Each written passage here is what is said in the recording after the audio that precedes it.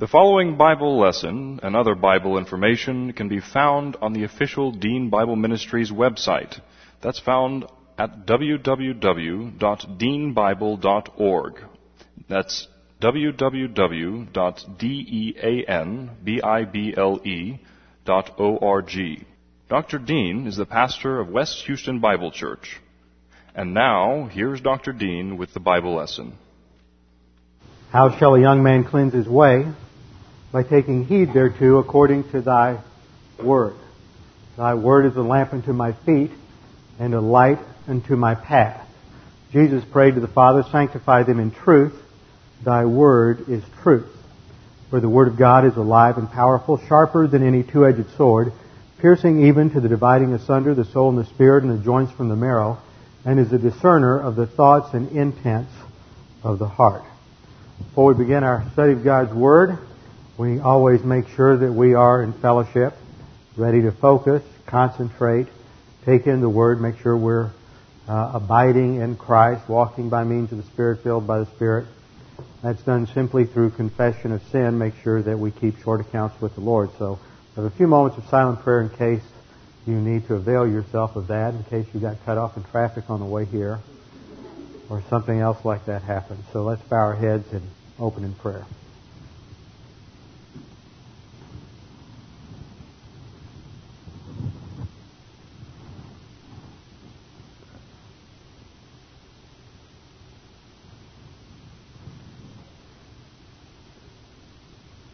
Father, we do thank you that we can come together to look at your word, to study these important passages of Scripture that relate to our spiritual life and our experiential sanctification. We pray that you would help us to understand these things and how they relate to the doctrines we've already learned, that we can compare Scripture with Scripture and concepts with concepts in our own thinking and advance in our understanding of you, your magnificent, manifold grace in our lives that has provided everything we need to face any and every problem, any and every difficulty, any and every adversity in life, that we might do it in your power, not our power, according to your word and not our human viewpoint rationales, that you might receive the honor and glory. We pray this in Jesus' name.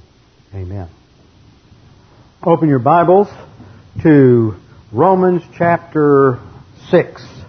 Romans chapter 6, and we will continue our study of the spiritual life. This is sort of a basic overview, basic run-through of spiritual life concepts as explained by the Apostle Paul in the Epistle to the Romans. Romans 1 through 5 sets up the context, and then in Romans 6, 7, and 8, Paul develops the doctrines of sanctification related to justification, which is a very, very important and crucial subject. We will get into that relationship shortly. In fact, that is at the essence, I think, of both the distinctions between Roman Catholicism, Roman Catholic theology, and Protestant theology. It is also at the essence of the debate between what is called the free grace gospel and the lordship salvation issue. And that is why I think that the very core of lordship salvation, there's a little Roman Catholicism lurking somewhere. But we will get into that eventually. Last time we introduced the subject, we dealt with some definitions and key words, and we started with the context. So we are continuing our study. Second lesson in spiritual life basics. We ended last time by looking at the context of Romans chapter 6. Romans 6:1 begins, "What shall we say then?" This implies a conclusion is being developed. There is a context for this question, what leads up to the question that is being asked, that Paul is asking as a rhetorical device to advance his argument. He says, are we to continue in sin that grace might increase? In other words, since there was so much grace when we were sinners, well, why should we stop sinning? Let's just continue to sin and there'll be even more grace. Well, why does he ask that question? And we started off with an overview of Romans 1 through 5 last time. We didn't get all the way through, so I want to pick it up, go back, review a couple of concepts, because it it sets the context, and that's important because Paul is developing in Romans an extremely intricate, logical argument. And as I was driving around today, and I was thinking about this, I thought, well, really what Romans is a meditation on righteousness, the righteousness of God.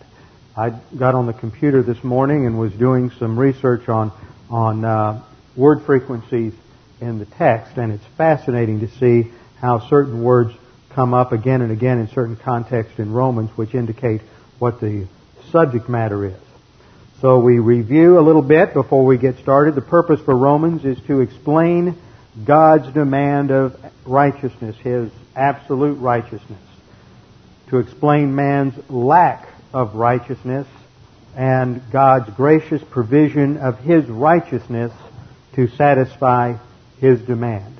That lays out the purpose of Romans, and everything in Romans relates to this theme of righteousness. The key verse in the opening introduction is in Romans 1:16 through 17, where Paul states, "For I am not ashamed of the gospel, for it," that is, the gospel, "is the power of God for salvation to everyone who believes, to the Jew first, and also to the Greek," that is, the Gentile.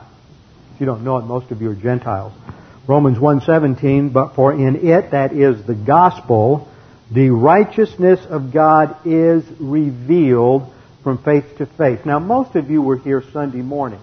I want to stop and correlate some things for you. What did we learn about the gospel and gospel presentation in second hour Sunday morning in the Gospel of John? In John 16, we're talking about the Holy Spirit is going to convict the world regarding sin and righteousness and judgment. And that righteousness there is imputed righteousness, which is a major issue in Romans. So right now we see not only is this one of the three things the Holy Spirit wants to emphasize and make clear to the unbeliever in every witnessing situation, but when we come to Romans, we see that this is essential for us to understand Romans. And we had that wonderful quote from Louis Berry Chafer's Systematic Theology on Sunday morning, where he recognized, as many of us have over the years, that the sad thing is that in most gospel presentations, nobody ever mentions the imputation of righteousness because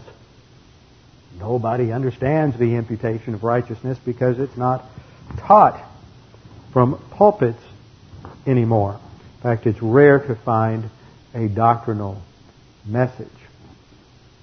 That always reminds me of a little anecdote that's quite humorous, or would be if it weren't so sad. A friend of mine was attending Dallas Seminary a few years ago, and he was in a historical theology class with one of my old and favorite professors.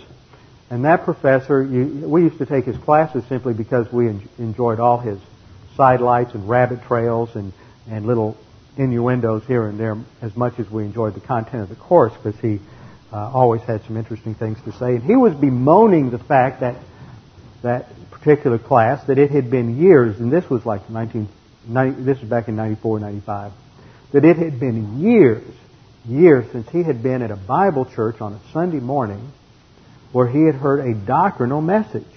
Now, what he meant by a doctrinal message was just a message that focused on explaining the basic doctrines of Scripture, the essence of God, redemption, propitiation, atonement, anything like that, just basic doctrine.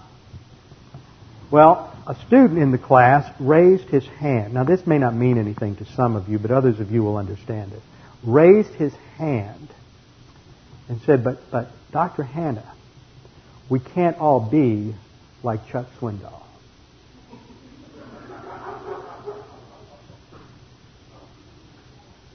Now, the tragic thing is, for those of you who don't know and haven't ever heard Chuck Swindoll, is that he's about as basic as you can get, and the last thing I would ever accuse him of is being any kind of a deep doctrinal thinker or expositor of the Scriptures. He's a lot of fun, entertaining, and a great storyteller, and every now and then you get some good truth from him, but he certainly is not in error. It's just that he just lacks in a lot of quality, let's say, and depth. So it was so sad to hear a seminary student think. What that tells you is that in the mind of the average person going to seminary, what Chuck Swindoll represents is extremely deep, profound doctrinal teaching. And that's a tragedy. That is a real tragedy. That's why it's a humorous story, but it is also rather sad. We need to have sermons, we need to have Bible classes, we need to thoroughly understand the righteousness of God. That is the essence of the gospel, it says here. For in it, that is in the gospel, the righteousness of God is revealed from faith. First faith is saving faith to faith, that is sanctifying faith or spiritual life faith.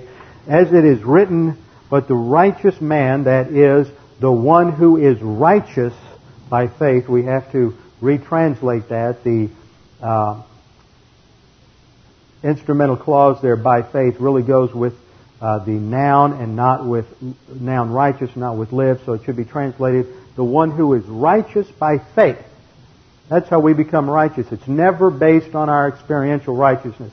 We're never called righteous because of who we are or what we do. It's not on the basis of any works at any time, whether it's in our spiritual life or in salvation. So it should be translated, the one who is righteous by faith shall live. And that's the theme of this epistle, is to explain how someone becomes righteous by faith and then what that life is like. And that's what we're looking at in Romans 6 through 8, is the explanation of that life. Interesting thing is that the word for righteousness is dikaiosune. The root is dike, which means righteous or standard. You have the verb dikaiao, the noun dikaios, which is justification. And if I did a word search on this, just hitting anything with that root from dike in Romans, and in chapter 1 it's used 2 times. Chapter 2 it's used 4 times.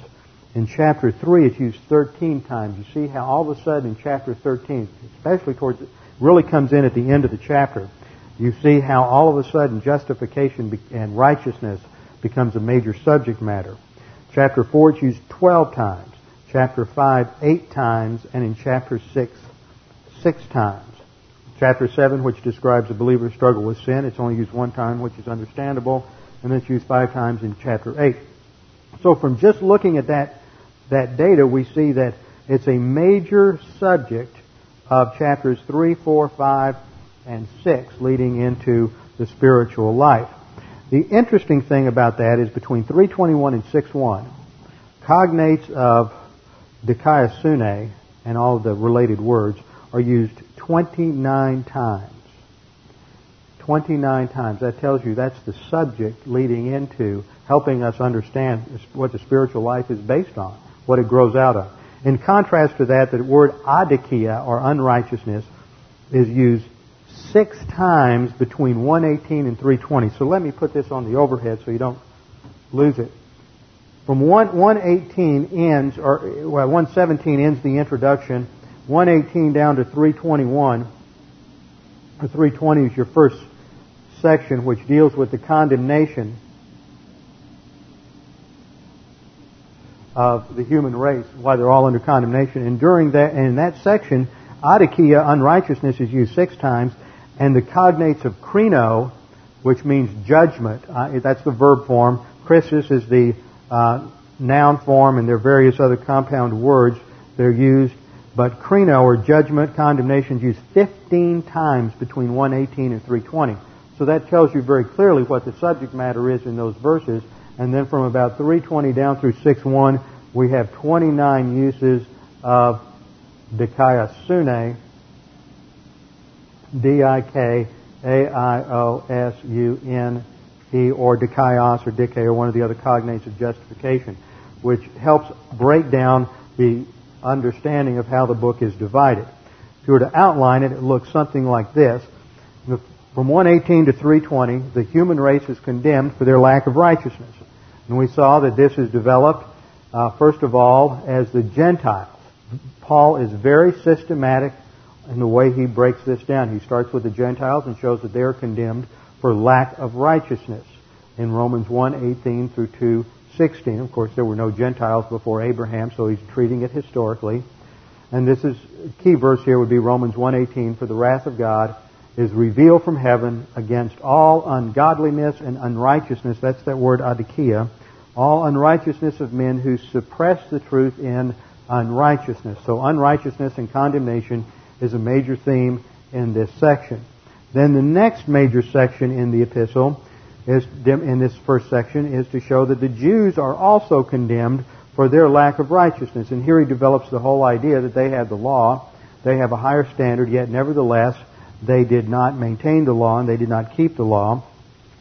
And he concludes there, he says, but he is a Jew who is one inwardly, and circumcision is that which is of the heart by means of the Spirit, not by the letter. So he attacks them as having an external religious life and not a true regeneration in the soul.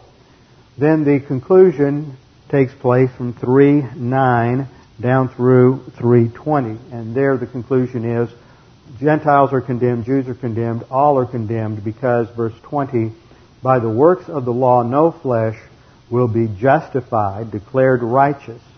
That's what justified really means. It's just, if you think about that, sometimes we hear phrases so many times the same way we lose the punch of what those words mean.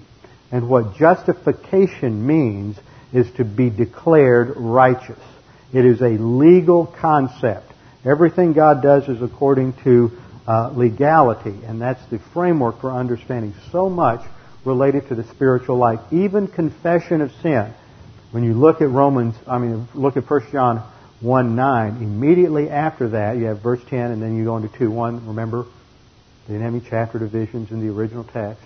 You get into 2:1, and it says, even if we do sin, we have an advocate, Jesus Christ, the righteous. Well, the term advocate and righteous are both terms that are lifted right out of Greek and Roman jurisprudence.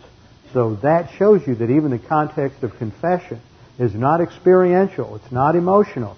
It's using the image and the terminology of a court of law to express and to communicate our standing before God. Because by the works of the law, no flesh will be justified in His sight, for through the law comes the knowledge of sin.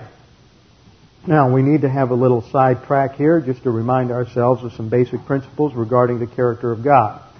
The righteousness of God is the standard of His character. Righteousness expresses His standard, His absolute perfection. That is the standard of His character. The justice of God is the application of His standard to His creation, to the angels, to mankind, to all of creation. Justice is the application of His standard. The love of God is what initiates His actions toward His creatures. This is based on John 3:16. For God so loved the world, and that begins with the post-positive conjunction, explanatory conjunction in the Greek, inferential conjunction gar, which should be translated because. It states a simple reason always. Because God so loved the world. That states His reason for sending the Son is the love of God. So we say the love of God initiates His actions towards His creatures. Therefore, what the righteousness of God, His standard, what the righteousness of God demands, the justice of God supplies. That's a general principle. What the righteousness of God demands, the justice of God supplies. We can apply it in two directions, blessing and cursing. What the righteousness of God approves, the justice of God blesses. And what the righteousness of God rejects, the justice of God condemns or judges. But the love of God initiated a perfect solution whereby man could meet the divine standard. And man meets the divine standard because God supplies what is necessary. And that is called imputation. That God supplies what is necessary. He is going to credit it to our account. And this is the next major section in Romans, and that is from Romans 3:21 to Romans 5:21, God's provision of righteousness to the human race. God's provision of righteousness to the human race, and this is first explained in Romans 3:21 through 31, the provision of righteousness, or the basis for that provision, and that, of course, is based upon the work of Jesus Christ on the cross. Verse 21, but now apart from the law, the righteousness of God, His dikaiosune, His perfect standard, has been manifested. That is, revealed, being witnessed by the law and the prophets. That means it's talking about Christ. That's how the righteousness of God was manifested, was through the incarnation of Jesus Christ, the perfect second person of the Trinity who became 100% humanity and was prophesied by the Old Testament, that is, the law and the prophets. Even the righteousness of God through faith in Jesus Christ for all those who believe, for there is no distinction. So there it talks about the imputation of righteousness, His provision of righteousness, and it is through faith in Jesus Christ. It's not faith in faith. It's not just faith. It is the object of faith that makes faith meritorious, that gives it credibility, that gives it value, that makes it efficacious. And the object of faith is Jesus Christ. And if the object is anything else, then there is no salvation. For there is no other name under heaven given among men whereby we must be saved. So Romans 3:21 through 31 lays the basis for the provision of righteousness. This is then illustrated in Romans 4. The entire chapter of Romans 4 illustrates that in the life of Abraham, that he was justified by faith and not by works. Verse 3, for what does the Scripture say? And Abraham believed God, Genesis 15:6, and it was reckoned. That's that word that should be translated imputed to him as righteousness. And that comes from Genesis 15:6, which is in the context of Abraham believing God, but the phrase in the Hebrew expresses a previous action. Abraham had believed God. It was because of God's provision of the Abrahamic covenant. It says, and Abraham had already believed God. So it's really talking about something that happened prior to Genesis 12 even, that Abraham was saved before God ever called him out from Ur of the Chaldees. Abraham believed God, and it was reckoned to him as righteousness. Then chapter 5 gives us the results of imputed righteousness. The results of imputed righteousness in 5:1 through 21. There we have these results. There are two divisions to that chapter, 5:1 through 11 and 5:12 through 21. The first half of the chapter explains that we have peace with God. That's the doctrine of reconciliation. And the second is the basis for realized righteousness. And there we have the comparison of Adam and the Lord Jesus Christ, the first Adam and the second Adam. Very important to understand because it leads directly into this question of our sanctification. Now, the key verses that we have to understand in order to catch the key moves in Paul's logic are in Romans 5:12 and 13, and then in 5:19. 5:12, just look at this on the overhead with me, and we'll walk our way through it. Therefore, just as through one man sin entered into the world, and death through sin. Notice it is sin in the singular, which views sin as its entirety, including the sin nature. It is not talking about personal sin here. As we saw Sunday morning in our study of John, that the Holy Spirit convicts the world not of personal sin, but of the sin of rejection of Christ.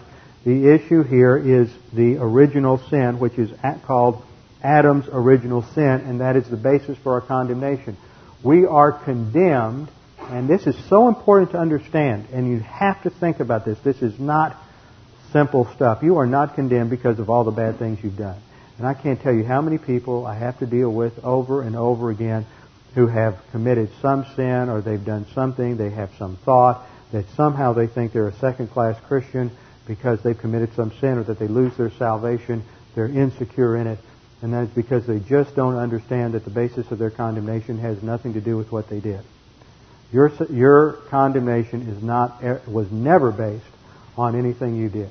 You were born with a child of Adam with a sin nature that was passed on genetically from father to child through the male in procreation. And so you inherited a sin nature, that is a capacity to sin. And to that sin nature, and we'll get to this when we go through imputations in a minute, to that sin nature was imputed Adam's original sin.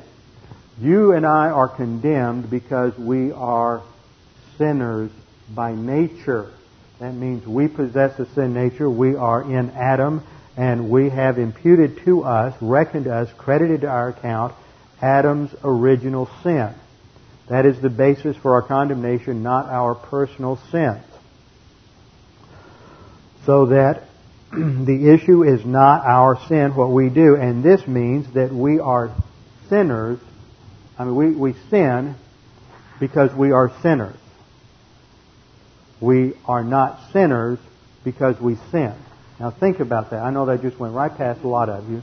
It's been a long day, but you must think about this. You are a sinner. You are not a sinner because you sin. You sin because you are a sinner.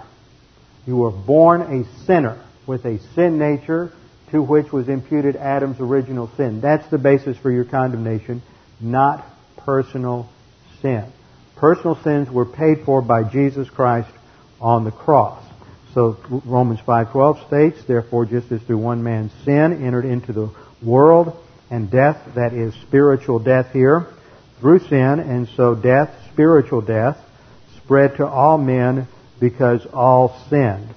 And then he goes on, for until the law, sin was in the world. So sin is not the result of the Mosaic Law. The Mosaic Law, as we studied in our Old Testament series, does not come in, is not written until about 1440 B.C., and the world was created at least by about 4100 B.C., so that's about 2,500 years between the creation and the coming of the Mosaic Law. And it's amazing how many people think it's the Ten Commandments that determine what sin is. But the Ten Commandments is just one code, one place that articulates what sin is. For until the law, sin was in the world, but sin is not imputed when there is no law. And then Romans 5:19, for it's through the one man's disobedience, the many,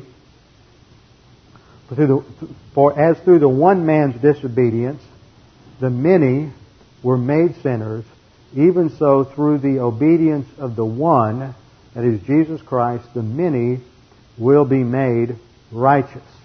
Now that future tense there at the end, will be made righteous, has to do with future tense from the perspective of the author Paul, looking at when they trust Christ. At that point they will be made righteous, declared righteous at the instant of salvation. That is covered under imputation.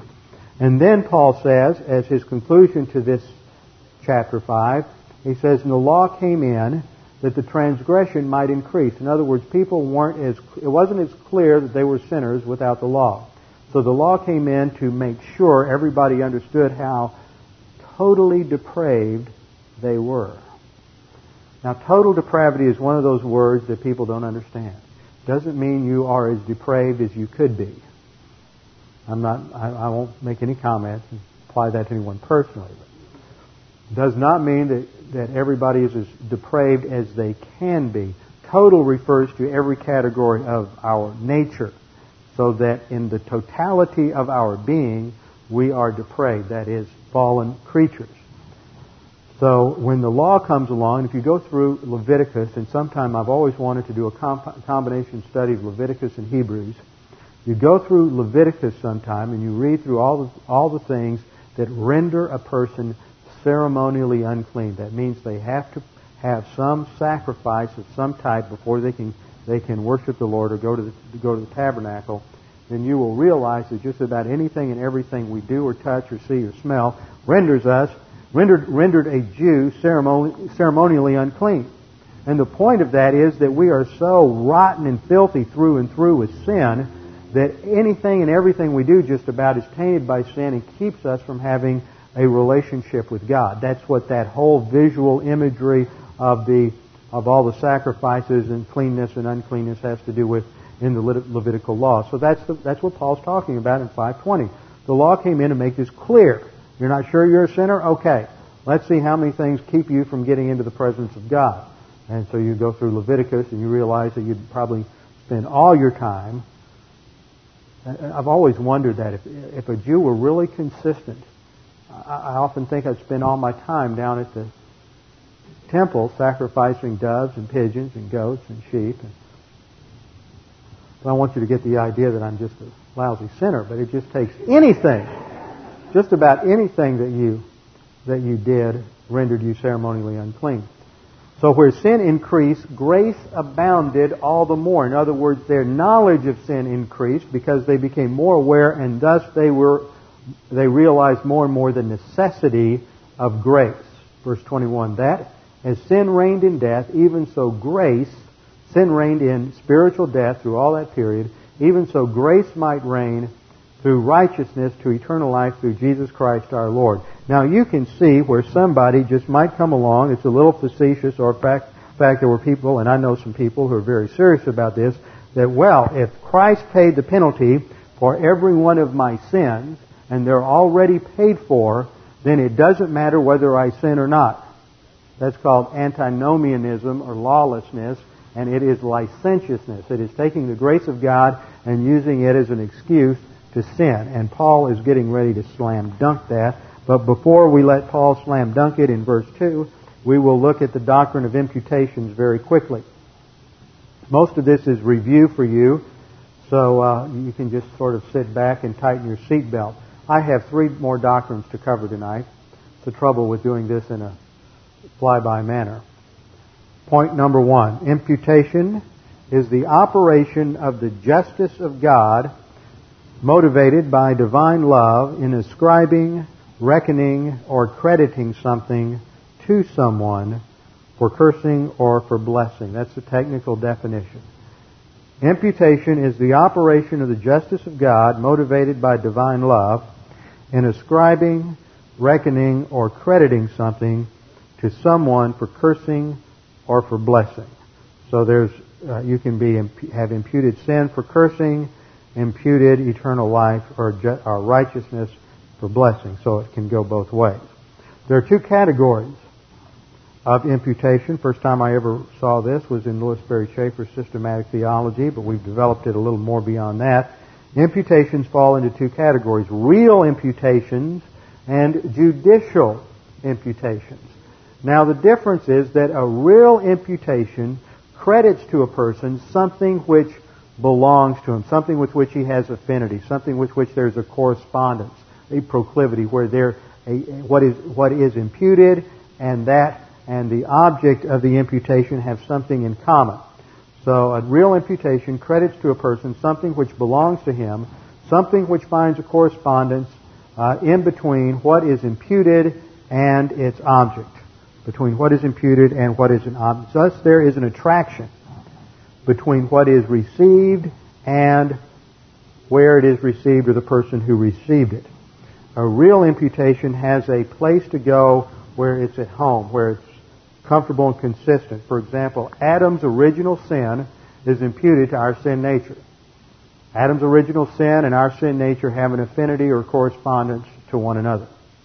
That makes it a real imputation. On the other hand, Jesus Christ is impeccable or sinless.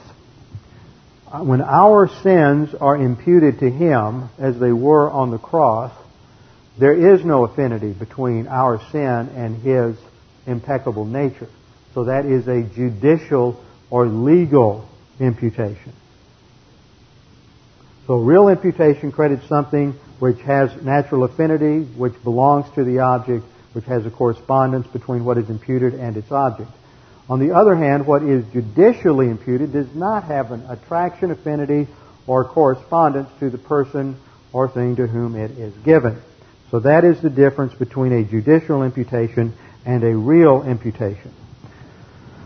When something is credited where it does not belong, rightfully belong, where there is no, there are 5 imputations that relate to salvation. 3 of them are real, 2 are judicial. But first we need to look at the 7 imputations. There are 5 real imputations and 2 judicial imputations. Let's break them down.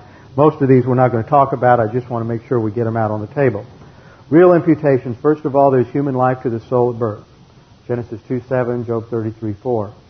Second, Adam's original sin to the sin nature at birth. Romans 5:12 through 21. Third, there is eternal life imputed to the human spirit at the moment of salvation, 1 John 5:11 and 12. Fourth, blessings in time are imputed to the righteousness of God in us. It is not our good behavior that gets the blessings. It is the righteousness of Christ that's already imputed to us. Ephesians 1:3 and 1 Corinthians 2:9. And blessings in eternity are imputed to the resurrection body, which of course has experienced ultimate or perfect sanctification. There is no sin nature, so it is perfectly righteous, and that's in 2 Corinthians 5:10. Those are the 5 real imputations, because there is affinity between what is imputed and its object. Then there are two judicial imputations. The first is our personal sins to Christ on the cross, Romans 8:31-32. And secondly, Christ's perfect righteousness to the believer at the point of salvation. Christ's perfect righteousness is immediately imputed to us at the moment of faith, Romans 4:3-4, and 2 Corinthians 5:21. These are the 7 imputations. The only ones we're concerned with are the 2 judicial imputations and 1 real imputation. The second one, Adam's original sin to the sin nature at birth. That is point 3. All we're concerned with is Adam's original sin to our sin nature, a real imputation, and the 2 judicial imputations. Point number 4. The understanding the imputation of Adam's original sin to our sin nature, and this is in Romans 5:12. Romans 5:12 reads, "For this reason, just as through one man, that is Adam, the sin of Adam," you might want to add this to your notes in your Bible. When it says, "just as through one man sin," that sin there is the sin of Adam, Adam's original sin, entered the world. And so, spiritual death through the sin of Adam. Consequently, the spiritual death spread to all mankind because all sinned when Adam sinned. Romans 5:12. So at the same time, at the same instant in time, that soul life is imputed to the physical body because the physical body has inherited through the male the sin nature. At the same instant that soul life is imputed to the body, so is the sin nature.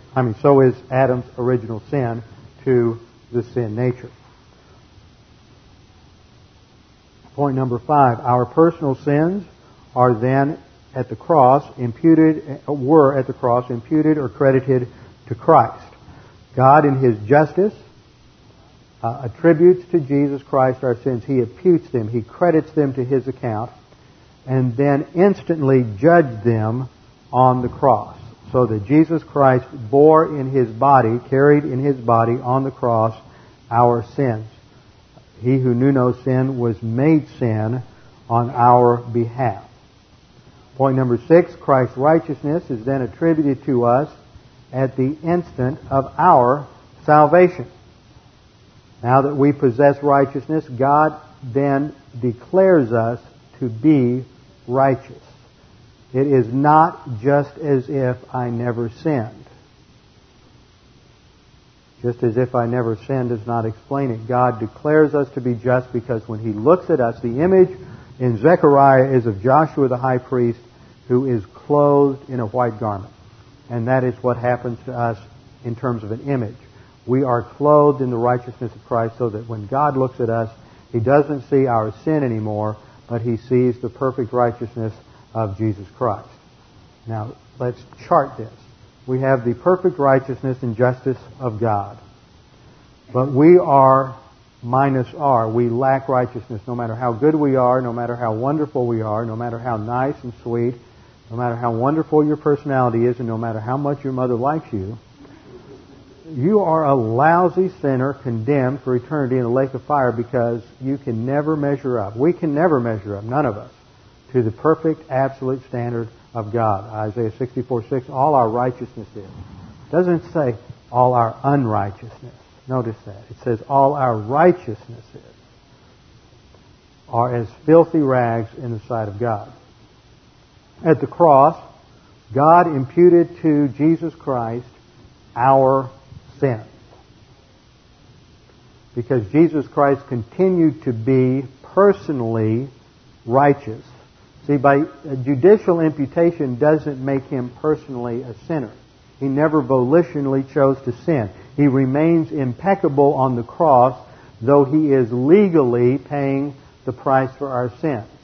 His perfect righteousness is then imputed to us, so that it is on that basis that God blesses us. It is never on the basis of our good deeds, our obedience, anything else. Not even when we obey Him in learning the Word, walking by means of the Spirit. What happens is that God has already determined the blessing packages that He's going to give each one of us, both in time and in eternity. And when we grow as a believer, we are developing capacity for those blessings. Just as you would not give the keys to a brand new Maserati to a 11-year-old kid, God is not going to give certain blessings to you until you grow up and have the maturity to handle it. Otherwise, it will destroy you or you will destroy the blessing. So God is not giving or bestowing those blessings on us because of what we do. It is our obedience under the filling of the Holy Spirit and applying the Word that develops maturity and capacity so that as we grow, God then bestows these blessings upon us when we are ready for them spiritually.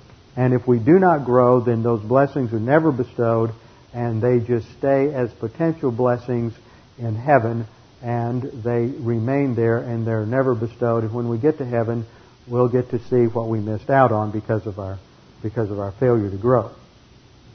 Now the next thing we need to do is just come to our passage in Romans 6 one more time. Come back to that. Paul says, "What shall we say then?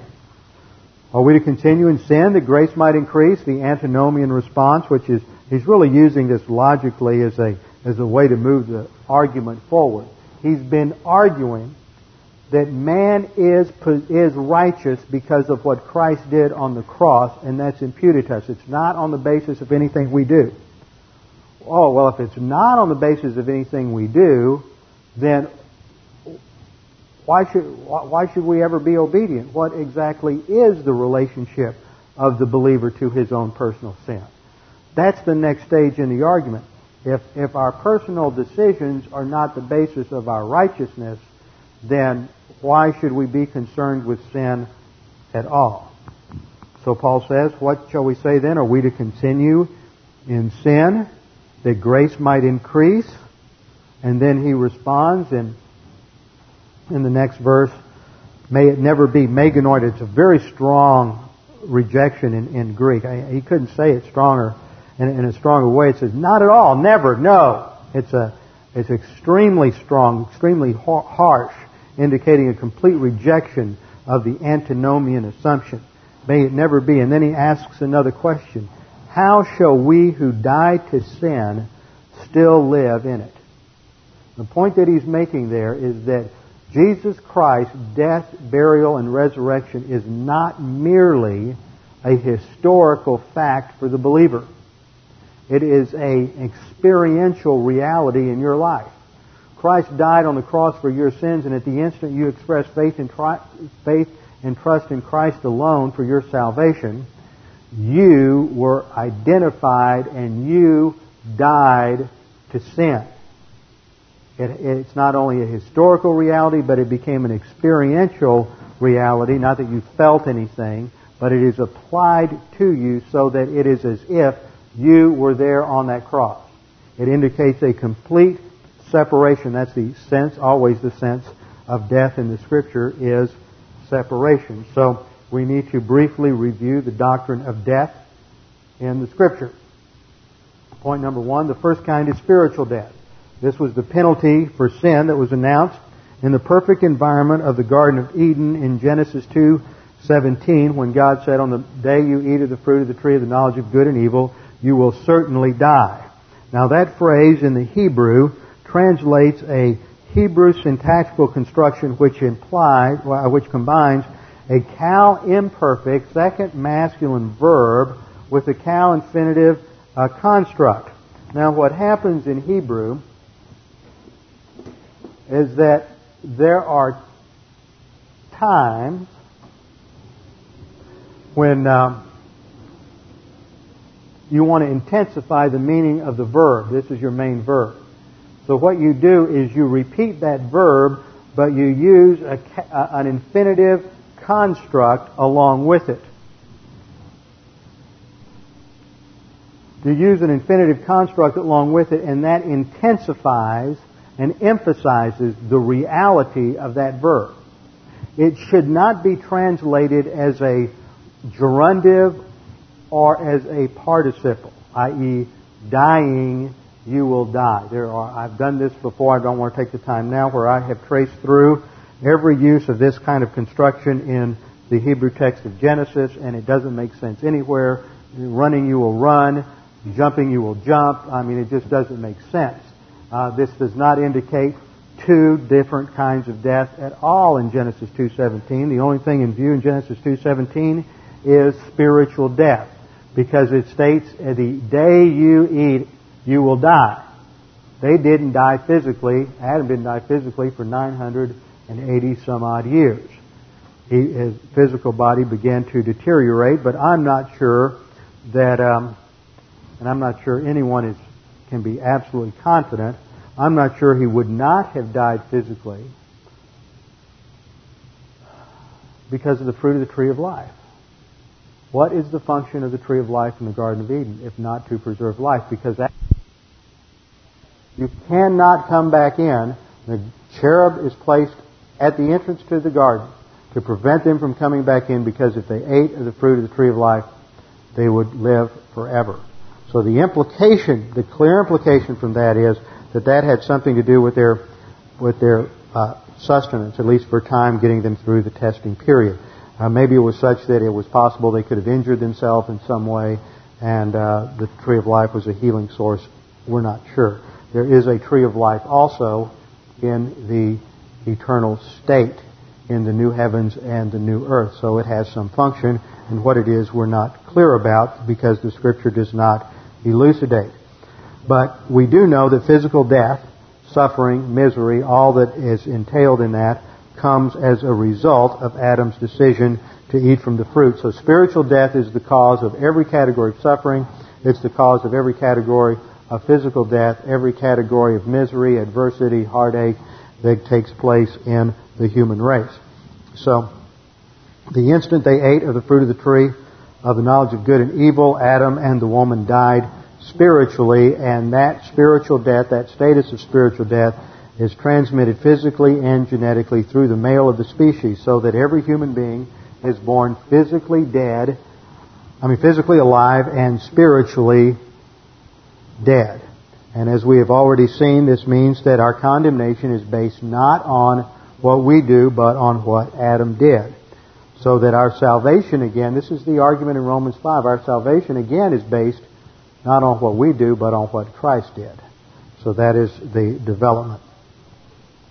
Second category of death, physical death, separation of the soul from the body with the cessation of temporal mortal life. This applies to both believers and unbelievers, and the only ones who escape this are the rapture generation, and perhaps those believers who survive the tribulation.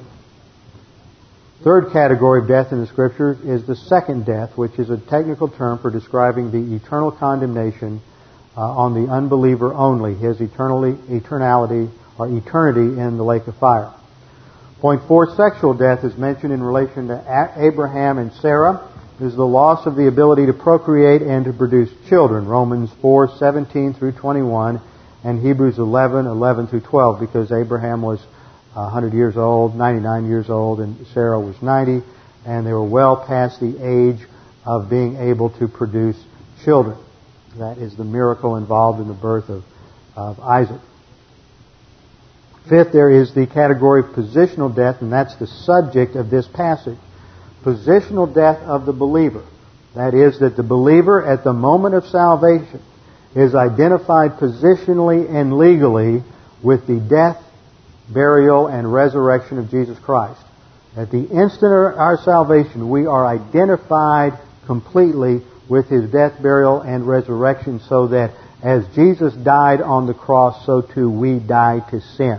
There is that break. If you don't understand that concept, you will not be able to comprehend the development of this argument. I'm spending a lot of time developing this doctrinally as opposed to exegetically, simply because once we understand the concepts, once you get these concepts down, we can blow through about the first 11 verses very quickly. But we have to understand these concepts, define the terminology, and then we can understand the nature of what Paul is saying. This is positional death. Point number 5, that's the subject here. We who died to sin positionally at the moment of salvation. Point number 6, there is carnal or temporal death. This is when the believer is operating out of fellowship in carnality under control of the sin nature. At that point, we are said to be dead. James 1:15 says that when lust conceives, it produces sin and death. And this is characteristic of the carnal life as opposed to the spiritual life, which produces life, that is, the capacity for life. So the sixth kind of death is carnal or temporal death. Seventh is production death or dead works. When we're out of fellowship in carnality, we cannot produce anything that is of life that counts for eternity. It's called dead works in Hebrews 6:1 and Revelation 3:1. The production of dead works. And then finally, there is the sin unto death, 1 John 5:17 or 5:16, which explains the fact that a believer, if he continues in sin, continues in rebellion, refuses to either A, confess sin and be restored to fellowship, or he decides to use 1 John 1:9 continuously as a license to sin and doesn't grow, doesn't advance, but just acts like a little boomerang and just bounces in and out of fellowship. He spends most of his time out of fellowship, that eventually God takes him through a series of increasingly intense disciplines, and if there is no response, then God will remove him from this life in a miserable manner. That is exemplified by Saul in the Old Testament. So Paul asks the question in verse 2, how shall we who die to sin? It was a reality. If you're a believer, there is a reality to your identification with Christ on the cross. So how can you who are separated, remember that's always the nuance of death, physical death is separation from the body, spiritual death is separation from God. We who died to sin still live in it. And then he asks another question. Do you not know that all of us who have been baptized into Christ Jesus have been baptized into His death? Now this raises another important terminological phrase here, and that is baptism. And I'll never forget the time that I sat in a class, my first semester, Dallas Seminary, and a professor was teaching on spiritual life, and he said this was water baptism.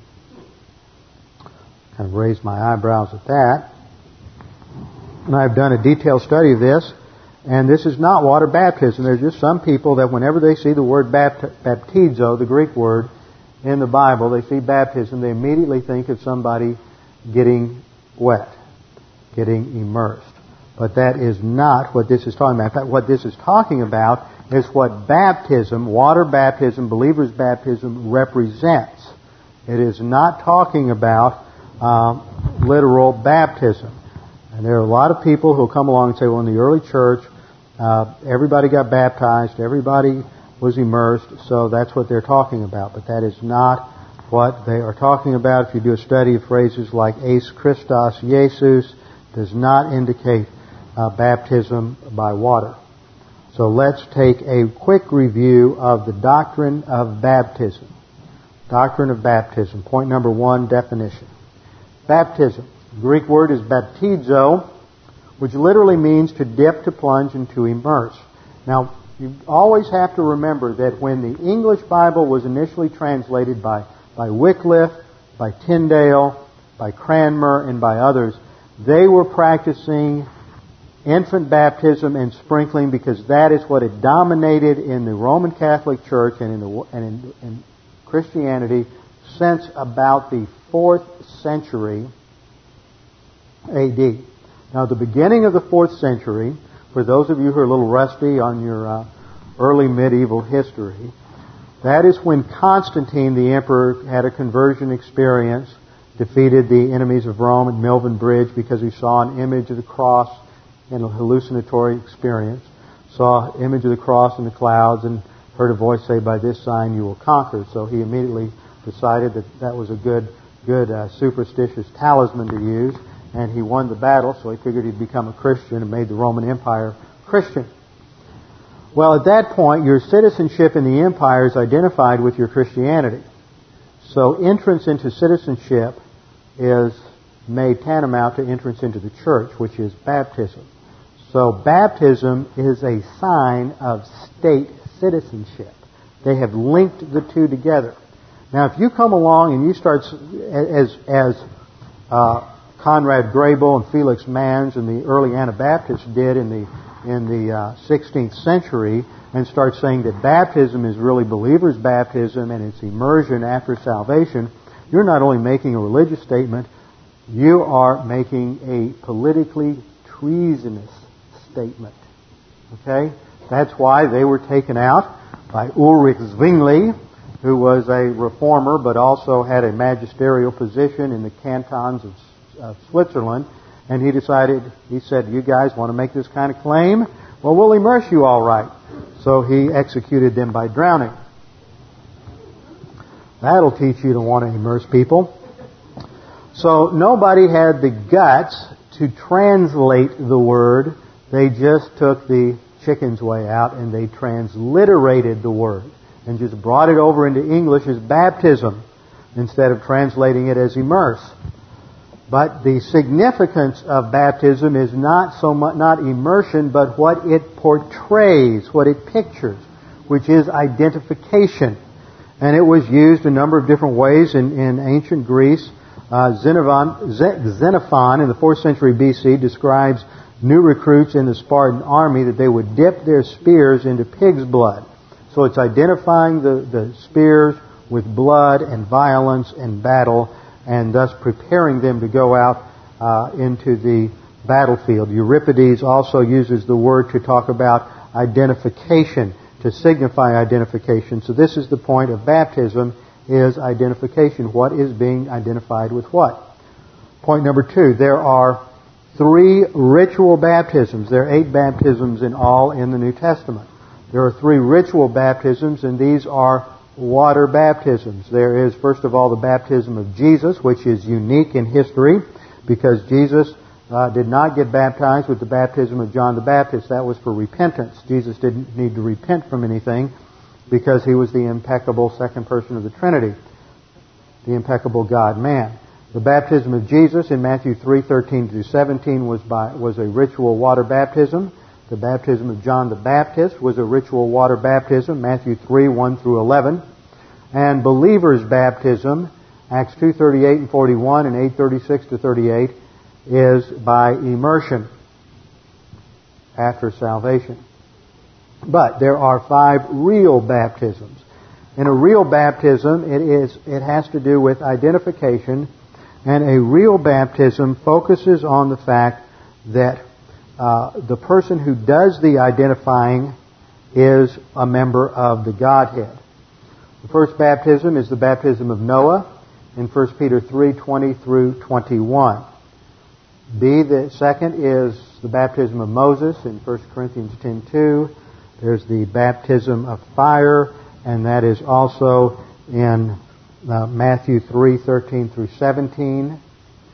Baptism of the cross, which is Christ's judgment on the cross, his identification with our sins, Mark 10:38-39, and then the one that is the issue in Romans 6:3, the baptism of the Holy Spirit, 1 Corinthians 12:13. Now, we have to look at that text. Let's turn over to 1 Corinthians 12:13. 1 Corinthians 12:13. There we read, "For by one Spirit we were all baptized into one body." The verb there is baptized. Now, in the Greek you have a phrase, in pneumati, by means of the Spirit. Now, some people have looked at this passage and just taking this in isolation, they say, well, if we're baptized by means of the Spirit, then the Spirit is the one who performs the baptism. But there's a problem with that. And that is, all would recognize that this verse is a fulfillment of the prophecy that John the Baptist made back in Matthew 3 and Jesus made in Acts 1:5. That is, that in the future you will be baptized by means of God the Holy Spirit. He will baptize you. John the Baptist announced regarding Jesus Christ that He will baptize you. He there, Jesus Christ, is the one who performs the action of baptism, not the Holy Spirit. So if 1 Corinthians 12:13 is the fulfillment of Matthew and Acts 1 and the prophecies, then we have to say that in 1 Corinthians, Christ is the performer of the action of the verb. And just as in those passages it states that He will baptize you by means of the Spirit in pneumati, merely expresses the means of identification, just as John used water to express the means of identification, just as with Moses in 1 Corinthians 10:2, the water and the cloud were the means of identification. What we have here is that Jesus Christ uses the Holy Spirit as the means of identification of the believer with Himself. The picture is this, to make it very simple. John the Baptist took a person who came forward and said they were repenting for the kingdom of God. He would take them and he would plunge them into water. And when they came out, they were in a new state. It's indicated by the Greek clause, eis metanoiao. That new status is always indicated by that eis clause in the Greek. Jesus uses that analogy. He says, in the same way, I am taking you, plunging you into the Holy Spirit, and using Him. It's by means of the Spirit, just as John did it by means of water, and I am entering you into union with me by means of the Holy Spirit. And that makes sense when you think of passages like Titus 3:5. It's not by works of righteousness which we have done, but according to His mercy He saved us by the washing of regeneration, baptismal imagery, washing of regeneration and renewal by means of God the Holy Spirit. So technically we need to translate this phrase, baptism by means of God the Holy Spirit.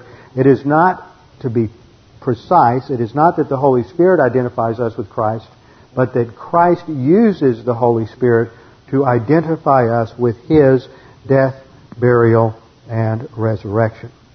So that is the issue in understanding baptism in Romans 6. So let's turn back to Romans 6 and briefly explain the passage. What shall we say then? Are we to continue in sin that grace might increase? In other words, can we just sin with impunity because they've all been paid for at the cross? No, not at all. Because something happened at the cross. We were actually in reality separated from sin. Now we still have a sin nature. We're still going to sin, but the power of sin is broken. See, the analogy shifts a little bit.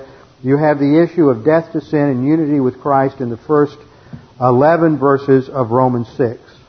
Romans 6 breaks it at verse 12. The first 11 verses mirror the second half of the book.